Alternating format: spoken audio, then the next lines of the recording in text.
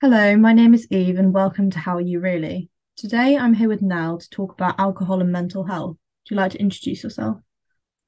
Hi guys, I'm Nell and I'm 17 and in my last year of school and I've had a long struggle with mental health. So today we're just going to talk about a part of it and how alcohol has impacted that. Well, thank you. So, to start off my questions, what's your relationship with alcohol? So I started drinking probably around 13, which I would say is a pretty normal age to start drinking with friends and family in the UK. It seems to be kind of a traditional thing almost. And around a year later came a point where a few friends and myself, we would get hammered. There really isn't another word for it. Every Wednesday, Friday, and Saturday, weekly, for probably around 2 months, and there wouldn't be a single opportunity missed. Now, I'm also in a boarding school, which partly contributed to access to alcohol. And I know it sounds weird because you'd think boarding school would have stricter rules.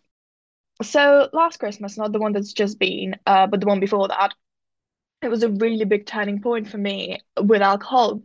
So there was a winter ball event in my school, and it was a black tie drinking occasion, and I got incredibly drunk. Like we're talking sick all over myself, carried out, being put to bed, throwing up down the side of my bed, like genuinely a really vile and embarrassing experience.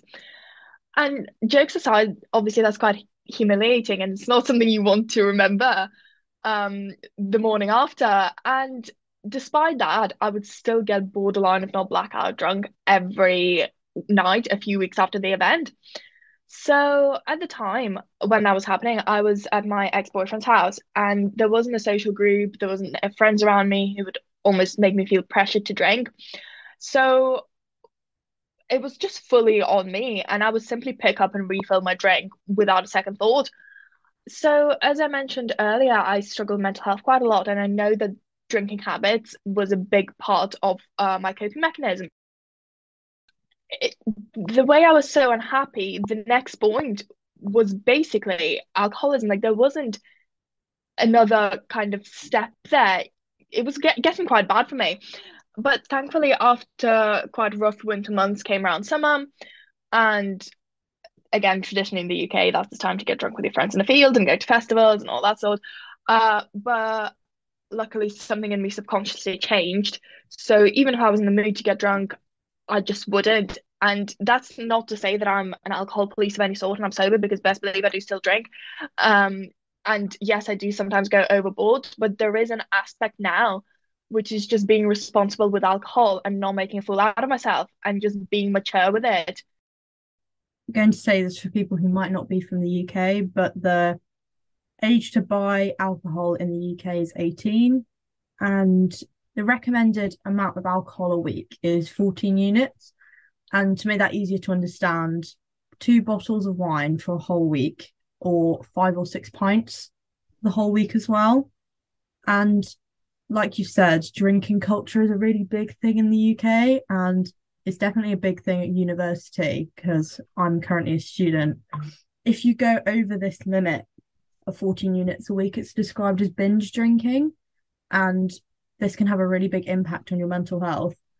So, binge drinking is described by the NHS as drinking heavily over a short space of time, or another way of thinking about it is drinking to get drunk. And I think most people I know drink to get drunk. I don't like the taste of alcohol very much, and I know a lot of people don't. And binge drinking is more than 8 units of alcohol in a single session for men and six for a woman. And that's equivalent to about 3 or 4 pints. So that's not that much alcohol described as binge drinking, but it's so normalized for people, and it's such a cultural thing that you a lot of people think it's okay because everyone else is doing it, so it must be safe. When a lot of people might not know like how it affects both their physical and their mental health. So, what are the positive and negative effects of alcohol on you? So there's this kind of quote, if you like, which basically says that alcohol is a depressant in small amounts and a stimulant in big amounts. So, and that for me personally explains why at an unhappy point of my life, I would just stop and wouldn't would drink until I felt unrealistically happy.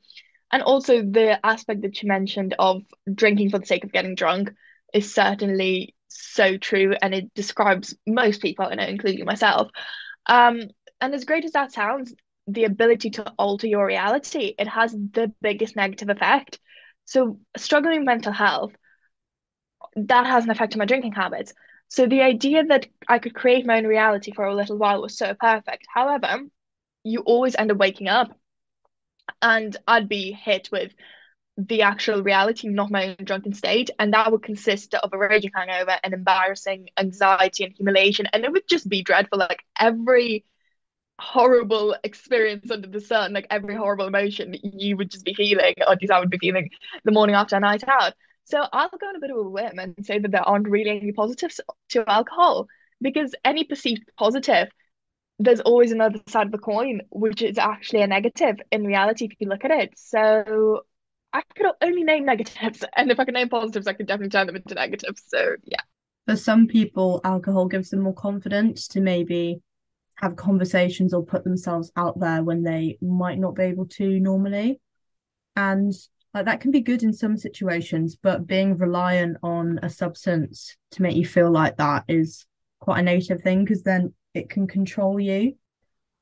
I mean, I know quite a few people, including myself, if I'm ever out in a situation, I'm like, oh yeah, I'll have a drink or two.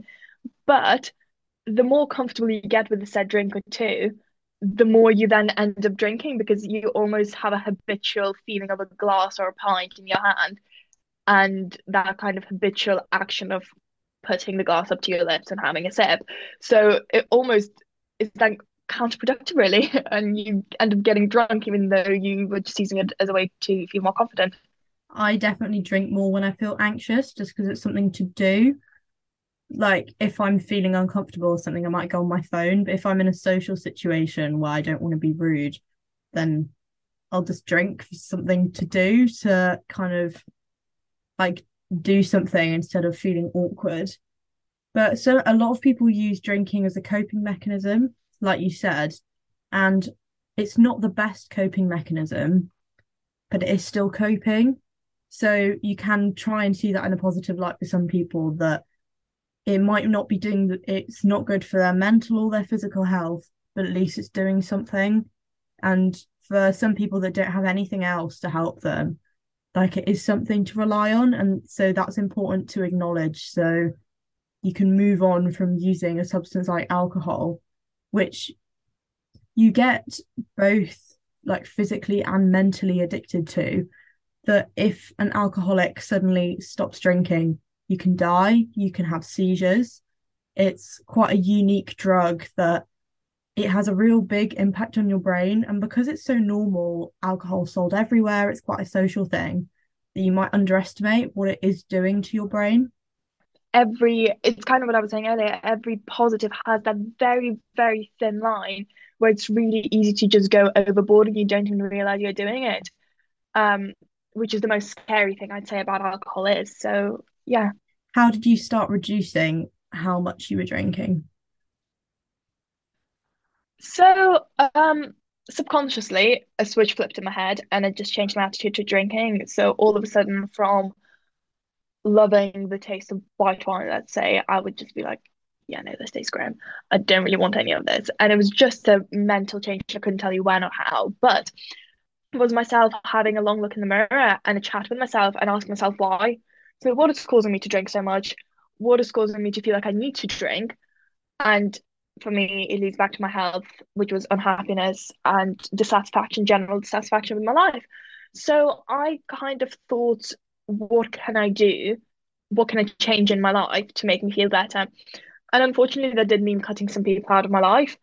Um, just because it's not that they were bad people in any way, shape, or form. They're amazing human beings, but they just weren't the right people for me, and they weren't the right people to have in my life. And somehow that has just changed the whole picture. It flipped the narrative completely, and it instantly made me feel so much more relieved and so much happier. And secondly, a big part for me was doing something with myself and making myself feel like I have a purpose in life. As I mentioned, I kind of stopped drinking going into summer. Now in the summer, I decided I'd get a job. because I was spending the summer in Cambridge where my mum and sister live. So I just thought, might as well do something. Now, for most people, jobs are very jarring things. And to be honest, waking up at 4 a.m. every morning to work was not the most ideal thing for me. However, ultimately, it made me feel like I belonged. And the people that I was working with were so, so lovely. And it just made me feel like I had a place. And it made me feel like I had a social life, which didn't require any alcohol. And that made me feel more confident within myself, which was a very great feeling. And it was amazing because I was like, oh my God, I don't need a drink to feel confident. And ultimately, I don't need a drink to socialize and meet new people. For me personally, I had to work out where that relationship with alcohol rooted for me. And then once I worked in that, the urge to drink kind of just left as such. So, how do you think society can change to be more accepting of sobriety? I think this is the way society can improve in general, really, but just mind your own business and cut out the judgment. I feel like in a society, we feel the need to question people's actions all the time. So I know a few people who don't drink, and anytime they say, oh, actually, I'll have a Coke or I'll have a non-alcoholic beer, whatever it is, there's always a person or a group of people who feel the need to question it and be like, oh, how come you don't drink? But it comes across in the most judgmental and malicious way.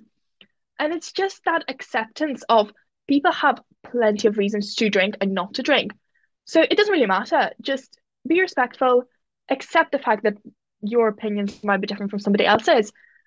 Get them a mocktail, get yourself an alcoholic drink, and enjoy a night out. Like, don't make anybody feel pressure to drink because I feel like that's also a big thing in uni and in genuine social circles. There's an expectations for you to go out and to get drunk.